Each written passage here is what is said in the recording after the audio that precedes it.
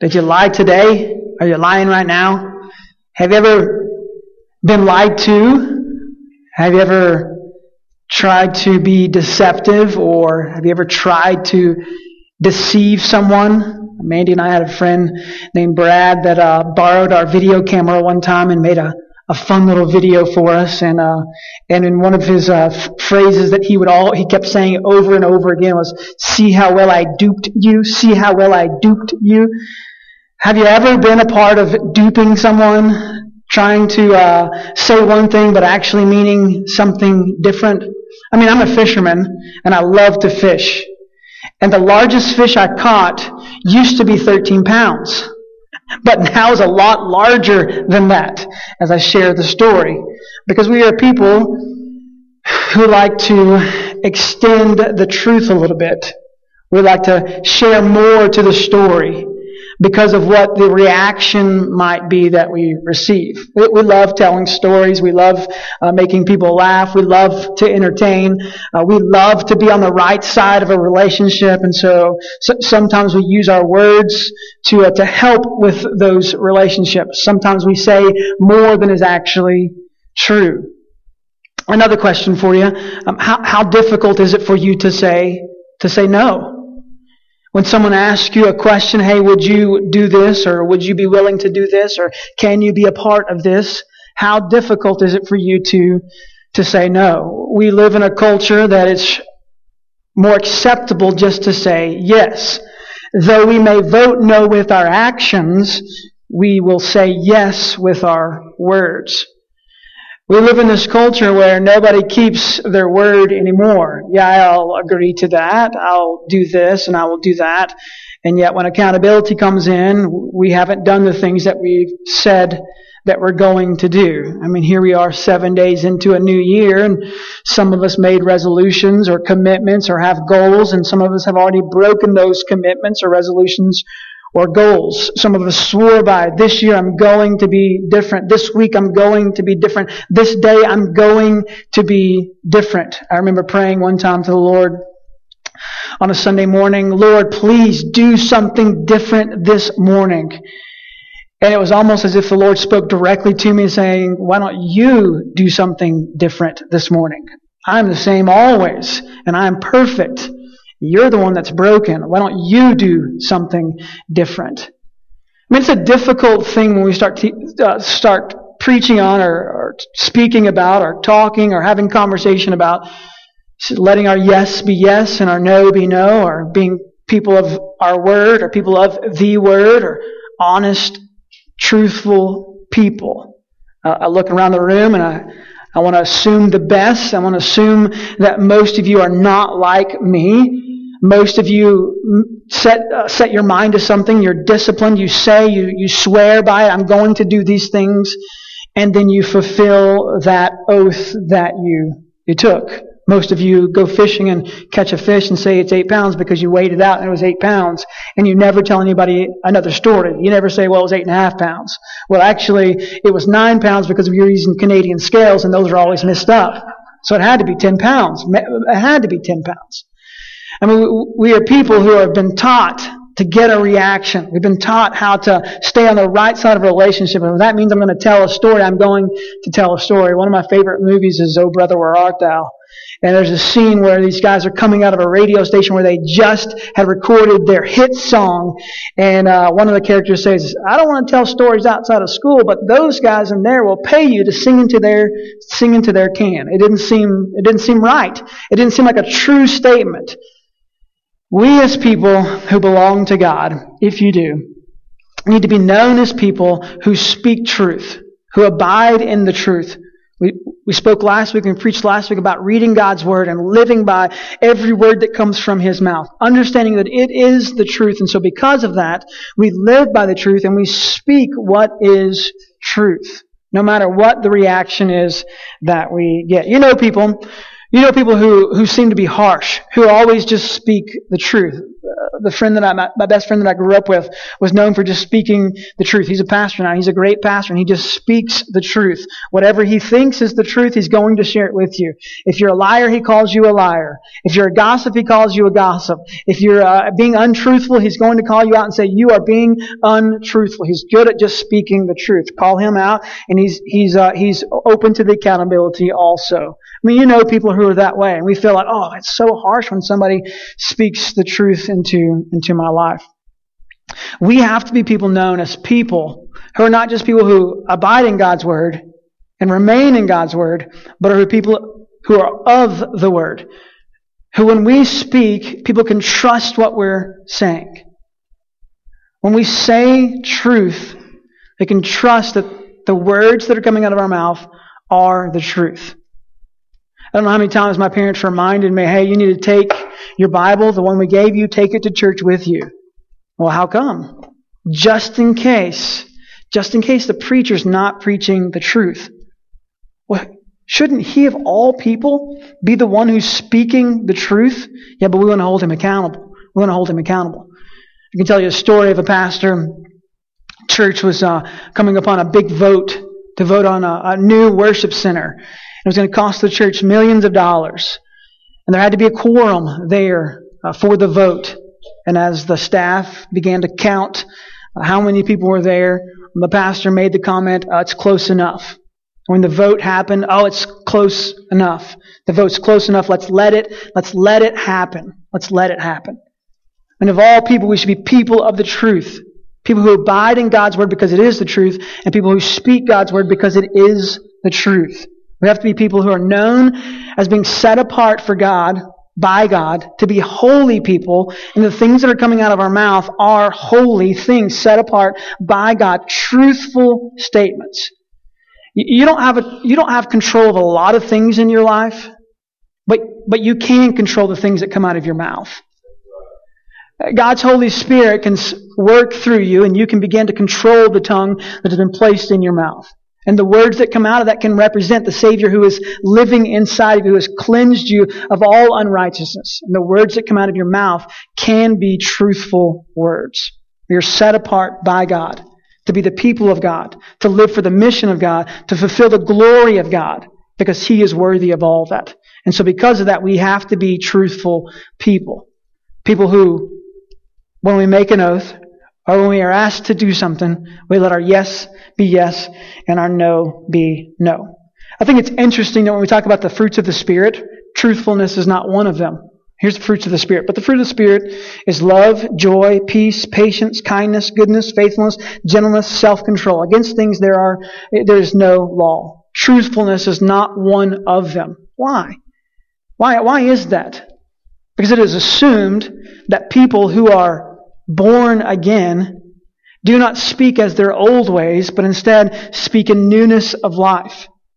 People who are born of the truth, John 14:6, I am the way, the truth, and the life. People who are reborn into Christ, it is assumed that your life is about the way, the truth, and the life.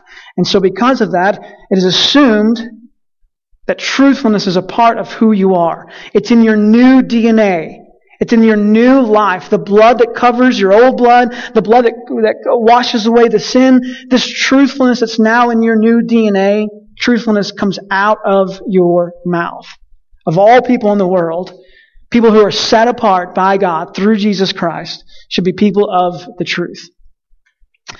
I don't know if you read newspapers or online articles, but there is a newspaper out of a big city in the East called New York City.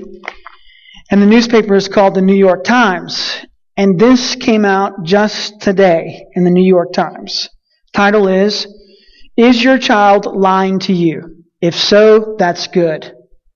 That's interesting. Let's read more. Should parents be troubled when their kids start to deceive them? What's your reaction? Just nod your head yes or no. I'm seeing a lot of yeses. Okay, should parents be troubled when their kids start to deceive them? This whole article is about those things. The research shows this, that kids discover lying as early as age 2. As early as age 2, kids start lying. Some of you are shaking your head in agreement.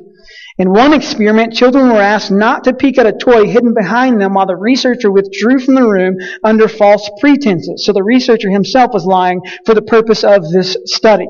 Minutes later, the researcher returned and asked the child if he or she peeked at what was behind or what was hidden. In this experiment, designed by the developmental psychologist, blah, blah, blah, and performed, this is what happened.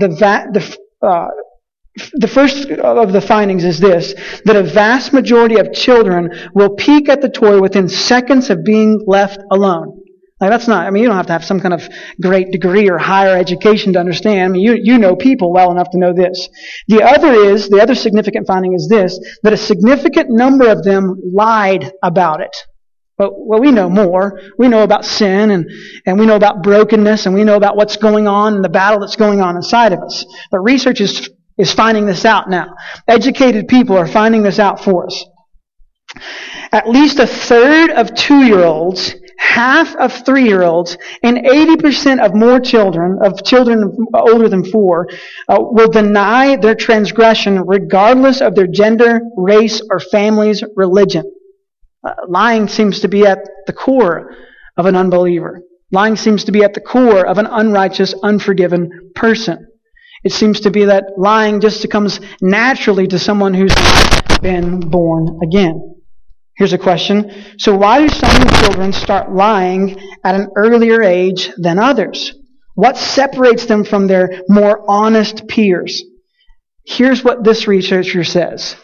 The short answer is that they are smarter. The better and earlier you are at lying, the smarter you are, is what research says to us. Listen to this.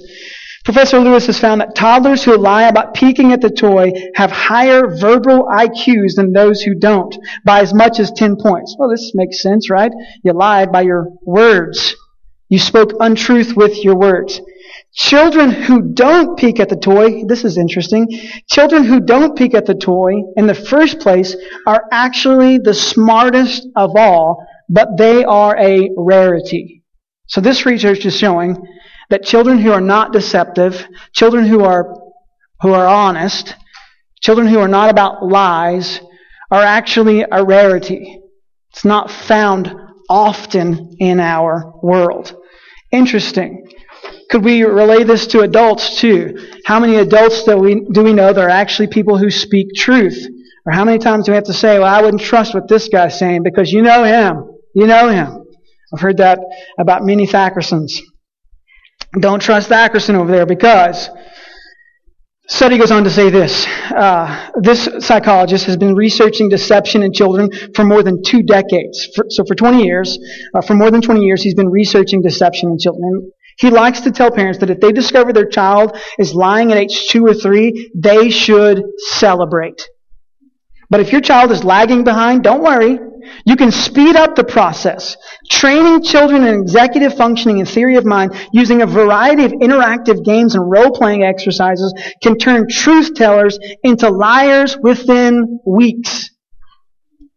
Professor Lee has found, and teaching kids to lie improves their scores on tests of executive functioning and theory of mind. Lying, in other words, is good for your brain. Well, most of us here, we're in a church setting. We're in a Christian culture here. We're in a place where the Word is what we're trying to base our lives upon. And we're appalled by things like this. Really? He goes on to say, the researcher goes on to say, for parents, the finding presents something of a paradox. We want our children to be clever enough to lie, but morally disinclined to do so. So we want them to be able to lie when the need is present, but we would like for them to have morals on top of it. So we want you to lie in a moral way. You've been presented this problem a lot. Honey, does this dress make me look beautiful? Absolutely.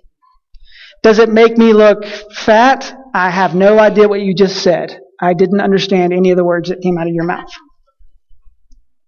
They go on to talk about how if you want to train your children how to lie and how to be honest, it's better to give carrots than spankings. It's better to tempt them, and he goes on to say, and ends the whole article with, it's better to pay them not to lie. Reward them with money and they'll figure it out at some point that being moral is better. I mean, this is our culture that we're living in. It's nothing new. It's been around for a long time. Think about the scene from the Garden of Eden after sin and brokenness enter the world. What are you doing? Well, I'm hiding. What are you hiding from? My guilt. How are you hiding from it? Well, I'm going to pretend to be something else. I'm going to lie about what happened. Well, the woman made me do it. I mean, all those types of things. We get into this culture where sin reigns inside of us. It is in our DNA, and so because of that, we function in an unrighteous, unholy way. We begin to be people not of the truth, but people of deception. And Christ calls us, as we get to Matthew chapter 5 here, Christ calls us to be different.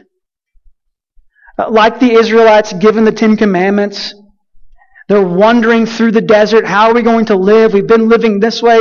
We want to live a different way, set us apart, make us holy, make us different from the rest of the world. What does that look like?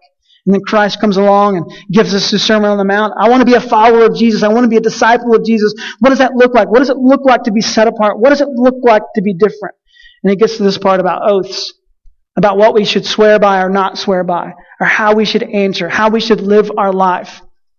And basically he sums it up and he says, you should be people of the truth, who speak truth because of your righteousness, because of what Christ has done for you. Turn to Matthew chapter 5. Matthew chapter 5, verse 33.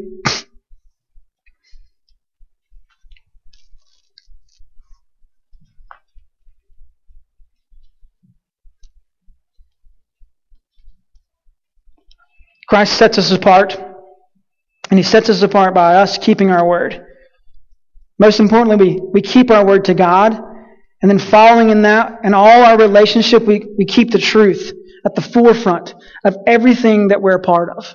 Every place of influence that we are in, we keep the truth at the forefront. Matthew 5, verse 33 says this, again, you have heard that it was said to those of old, you shall not swear falsely, but shall perform to the Lord what you have sworn. But I say to you, do not take an oath at all, either by heaven, for it is the throne of God, or by the earth, for it is His footstool, or by Jerusalem, for it is the city of the great King. And do not take an oath by your head, for you cannot make one hair white or black. Let what you say simply be yes or no. Anything more than this comes from evil. So Christ, in His infinite wisdom and His all-knowing, knows about broken people. He knows that many people have sworn before, have made oaths to God, have made promises, have made vows to God, saying, I'm going to do this or I'm going to do this. And He says, I would be careful with that. Careful not to be deceptive people. Careful not to be people who are belonging to evil. Careful not to be people who are full of lies.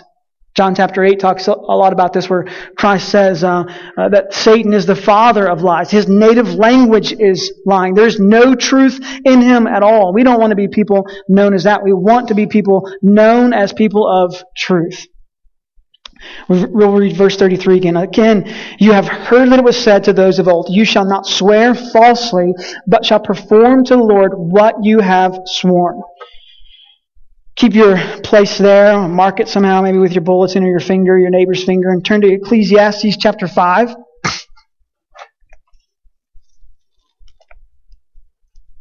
Ecclesiastes chapter 5, we read this a few weeks ago to you. I'm going to read it again. Ecclesiastes chapter 5, verse 1 says this, guard your steps when you go to the house of God. To draw near to listen is better than to offer the sacrifice of fools, for they do not know what they are doing. Be not rash with your mouth, nor let your heart be hasty to utter a word before God. For God is in heaven, and you are on earth. Therefore let your words be few. Thackerayans are not known for this. They're not known for being people of few words. They're known for being people of many words. And oftentimes those many words amount to nothing. Add them all up together and you're like, wait, you guys have been talking for a long time, but I don't think anything that came out of your mouth is even true. And so you have to be born again. Your DNA has to change. A transformation has to happen inside of you. Someone else has to take over and control you. Something else has to, you have to begin to live for something else instead of yourself. And the author of Ecclesiastes is warning us to be careful when we go to the house of God. To be careful when we let words come out of our mouth. Verse 2 says, "Be not rash with your mouth, nor let your heart be hasty to utter a word before God. For God is in heaven, and you are on earth. Therefore let your words be few." It is a reminder of our place in this world. It is a reminder of who we actually are. There are a few people in my life that I would gladly lie to or happily lie to. Few people, what I mean by that is there were a few people that I was willing to actually lie to. Mostly because the people that are in my life that I like to have as influencers of my life are truthful people, discerning people. And they know when I'm not speaking the truth. They know when I'm not telling a correct story. When I'm adding inches to the fish that I caught, or inches to the antlers on the deer that I shot, or whatever the case may be. They hear those things. You go to youth ministry or pastors' conferences, and it is a shame that in the competitive culture that we live in, we have to brag about how many people are in our congregation. And how many people lie about that? Well, ministerially speaking, we've got like 6,000 people. You don't even have 6,000 people in southeastern New Mexico town. Well, I understand that, but listen, we have a bus ministry, and it goes out to surrounding areas. We go into Texas. We go up to Colorado if we have to. We go down to Arizona. We'll cross the border. We're grabbing these people. It just doesn't make sense. And I got real frustrated at it years ago, and they get together and start bragging, "Hey, we've got this many people, and we've got this many people." And how many people do you have, Matt? I know of one. Her name's Mandy. The rest of them we're going to have to list out because I don't count them. Because if I count them, then we become competitive. And I feel the need to lie about so that I can fit into this group. That's not people of the Word. That's not people who've been changed or transformed into the likeness of Jesus. We need to be people who are truthful, who are honest, who represent who Christ really is. And then when people begin to seek truth, they go to the people who they know speak truth. And hopefully that's the people who belong to God. I think some of you are those people. Continuing on, verse 3 of chapter 5 of Ecclesiastes 4, "A dream comes with much business, and a fool's voice with many words." Is that not convicting? A fool's voice with many words. "When you vow a vow to God, do not delay paying it, for He has no pleasure in fools." I had a student years ago who was really offended if you ever called him lazy. I think I've told you this story before, but he was really offended when you called him lazy, particularly because his dad was lazy and he didn't want to be like his dad. I get really offended when people call me a fool, particularly because I know some fools and I don't want to be like them. But when Scripture points it out and He says, "When you vow a vow to God and do not delay paying it, you're like a fool. For He has no pleasure in fools. Pay what you vow." Understanding who God is, where He is, understanding who you are and where you are, understanding the authority of Christ as leader, as head shepherd, as the head of the church, as the owner of you. Understand who He is, letting words come out of your mouth that represent who He is. Verse 5, "It is better that you should not vow than that you should vow and not pay." So it's better that you should keep your mouth shut. One thing that the Thackersons taught a lot, and maybe you have this in your family too. My grandpa, my dad, and my uncles used to tell myself and my cousins a lot, little boys are to be seen and not heard. How come, Papa? How come, Dad? How come, UJ? How come? Why is that? How come we're to be seen and not heard? Because, boy, you don't know anything. And when you begin learning something, then maybe we'll let you speak. Still, I go back and hang out with family like, "Hey, you're still a little boy." "Yeah, but I got gray in my beard." It doesn't matter. You still don't know anything. "When you vow a vow to God, do not delay paying it, for He has no pleasure in fools. Pay what you vow. It is better that you should not vow than that you should vow and not pay. Let not your mouth lead you into sin, and do not say before the messenger that it was a mistake." Oh, in our students' culture, the phrase is "just kidding." Oh, I was just kidding. Can you imagine saying that at the throne room with God standing or sitting there on His throne? Hey, you said all these things. Well, yeah, but understand. You know my heart. I was just kidding. It was really just to make a laugh, or just to be funny. It was really to build that relationship stronger and better. It was just sarcasm. I was just kidding. God says, well, I want you to be people of the truth. And I'm under conviction every time I read the Scripture. I'm under conviction because I know that Christ is worthy, more worthy of me, having every bit of me, all of me. Not just the places I walk, but also the things that I say. He's called us to be people of the truth, who abide in the truth, and who speak the truth. Back to Matthew chapter 5. Again, you have heard that it was said to those of old, you shall not swear falsely, but shall perform to the Lord what you have sworn. But I say to you, do not take an oath at all, either by heaven, for it is the throne of God. Don't swear by heaven. Don't be dramatic and say, I'm going to swear on what I'm saying by heaven, because heaven doesn't belong to you. You're not seated at the throne of righteousness in heaven.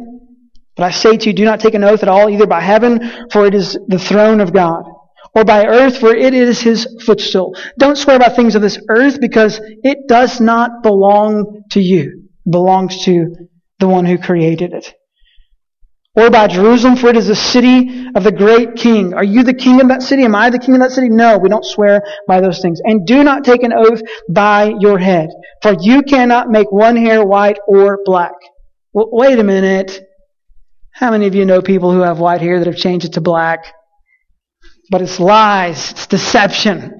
Don't believe those hair dyes. It's not the truth. See, all those things we have no control over. We have no control over heaven. It doesn't belong to us. We have no control over earth. It doesn't belong to us. We have no control over Jerusalem. We're not the king of Jerusalem. We have no control over our head because it doesn't belong to us. We can't change the DNA of our hair to make it the color we want it to be. It doesn't belong to us. What do we have control over? The words that come out of our mouth. We have control over those. So we're asking God, let me be a fruit bearer. Let me have self-control. Will your Holy Spirit work through me so that I have self-control, particularly with the words that are coming out of my mouth? Turn to Matthew chapter 23. Matthew chapter 23, Christ lists these, or shares these 7 woes that He has to the scribes and to the Pharisees. These woes, these things that He has against them. And in verse 16 He says this, woe to you, blind guides. You ever been led by someone who's blind? Someone who's trying to lead you to a place that they can't even see? Woe to you, blind guides, who say, if anyone swears by the temple, it is nothing, but if anyone swears by the gold of the temple, he is bound by his oath. Hey, I'm going to swear to the temple. Jake, just kidding, but I am going to swear by the gold. We're trying to manipulate God's truth. The Pharisees and the scribes were trying to manipulate so that they could get out of certain things.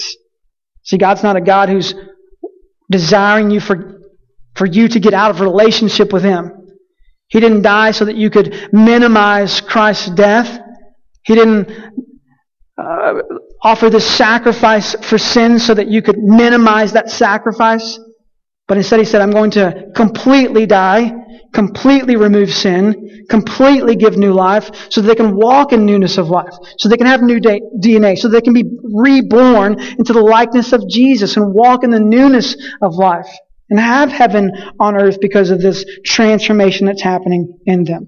We try and justify, we try and sneak around, we try and be deceptive and change the way things are. Well, I'm just playing, I'm just kidding, I didn't really mean that, I'm just offering sarcasm. Christ is saying every bit of your life for me, including the words that come out of your mouth. Verse 17, you blind fools, for which is greater, the gold or the temple that has made the gold sacred? And you say, if anyone swears by the altar, it is nothing, but if anyone swears by the gift that is on the altar, he is bound by his oath. See, it's the scribes and the Pharisees trying to manipulate the situation to make it fit the way they want to live. Trying to control their own salvation, control their own righteousness. And righteousness does not belong to us, so therefore we cannot control it. The one who is righteous, The one who lived his entire life on this earth without lying, without being deceptive, gives us the greatest example and then shows us how to live for him. Verse 19, you blind men, for which is greater the gift on the altar that makes the gift sacred. So whoever swears by the altar swears by it and by everything on it. And whoever swears by the temple swears by it and by him who dwells in it. And whoever swears by heaven swears by the throne of God and by him who sits upon it. See, Christ is always looking to dig deeper. He doesn't want surface level, nominal believers. He wants a deep, intimate relationship with the people who are following him. He wants their lives to walk in a manner worthy of the calling he's placed upon their life. As Paul reminds us, he wants our bodies to be the temple of the living God. As Paul reminds us again, he wants us to be ministers of reconciliation, as if God is making his plea or imploring the world through us. He wants us to be reminded that Christ is the way, the truth, and the life. And no one gets to the Father except through him. And if that's the case, and we are people who belong to him, the only way to fulfill the mission of God and to bring glory to God is to speak truth about God, to abide in his word, to remain in him, and to let truth reign in us so much that truth flows out of us. You know the saying, garbage in, garbage out. My granddad used to say often when it came to dieting, he said he loved people who talked about counting calories. I'm not going to eat this because it has too many calories, or I've reached my max today on calories. He's like, you know what? Calories are a funny thing. They never lie. Because you can talk to us all day long about how you've been watching your calories, but we can see you. We know where the calories are. They never lie. Calories always show the truth. Man, it ought to be known as people who belong to Jesus, the way, the truth, and the life. To be people who say we live by God's word and we speak God's word. We abide in God's word and we allow God's word to rule over us and flow out of us. So that people who are seeking truth and people who are not seeking truth would hear truth from those who belong to the truth. We have to be careful when we approach God. We have to be careful when we let words come out of our mouth. Be mindful of what we're saying because we're mindful of who our Christ and our Savior is. God's called us to a great thing, a great opportunity, if you want to call it that. He's entrusted us with the gospel. He's entrusted us as people who can belong to him. He's entrusted us as heirs of his kingdom. He's given us salvation. He's adopted us into his family. Not to be like people who weren't adopted into his family or who are not adopted into his family. He's given us new life. Not to be people who are of the old life, but instead people who belong to the new life and who abide in Christ and speak truth in everything that we do. Christ is worthy of every bit of your life. We say that a lot. And he is more than worthy of every word that comes from your mouth. So like my mama and your mama probably said, if you ain't got nothing good to say, don't say it at all. And the only thing good we have is Jesus. And our life should be about him, speaking truth, abiding in him, remaining in him, so that truth flows out of our mouth. Let's pray. God, thank you so much for a group of people, number one, who are willing to listen. Got a group of people who are willing to gather, to sing songs to you, to pray to you, to ask things of you. God, help us to see this morning how worthy you are of our entire lives. God, help us not to be people known as people of sarcasm, people of lies, people of the phrase just kidding, just to get a laugh, to build a relationship. But instead, help us to be known as people of the truth. People who abide in Christ. People who recognize Christ is it. And as new life reigns in us, God, help us to be convicted of our sin and the old ways. Help us to recognize our new DNA. God, help us to be willing to let you reign inside of us so that our words represent you. God, we know, we've read, we've studied it. We're here together this morning. We know that you're worthy of our time. God, for many of us, we've even come to the conclusion that you're worthy of our money because we think it belongs to us. God, we know that you're worthy of our prayers. We know that you're worthy of our family. We know that you're worthy of pleading with you when we travel for safety. But God, help us to realize how worthy of our every moment of our life. And help us to be people who speak things that are truth. Help us to be people who are willing to let our yes be yes and our no be no. Not just with our words, but with our actions too. Or not just with our actions, but our words too. God, we want Christ to reign in us so that your kingdom may be extended, so that others may be saved from your wrath, be saved from hell for all eternity. God, help us to see the seriousness of our sin so that we can seek satisfaction in our Savior. God, thank you for being the way, the truth, and the life. Thank you for giving us a way, giving us the truth, giving us life through your Son, Jesus. Help us this week to worship you with our words.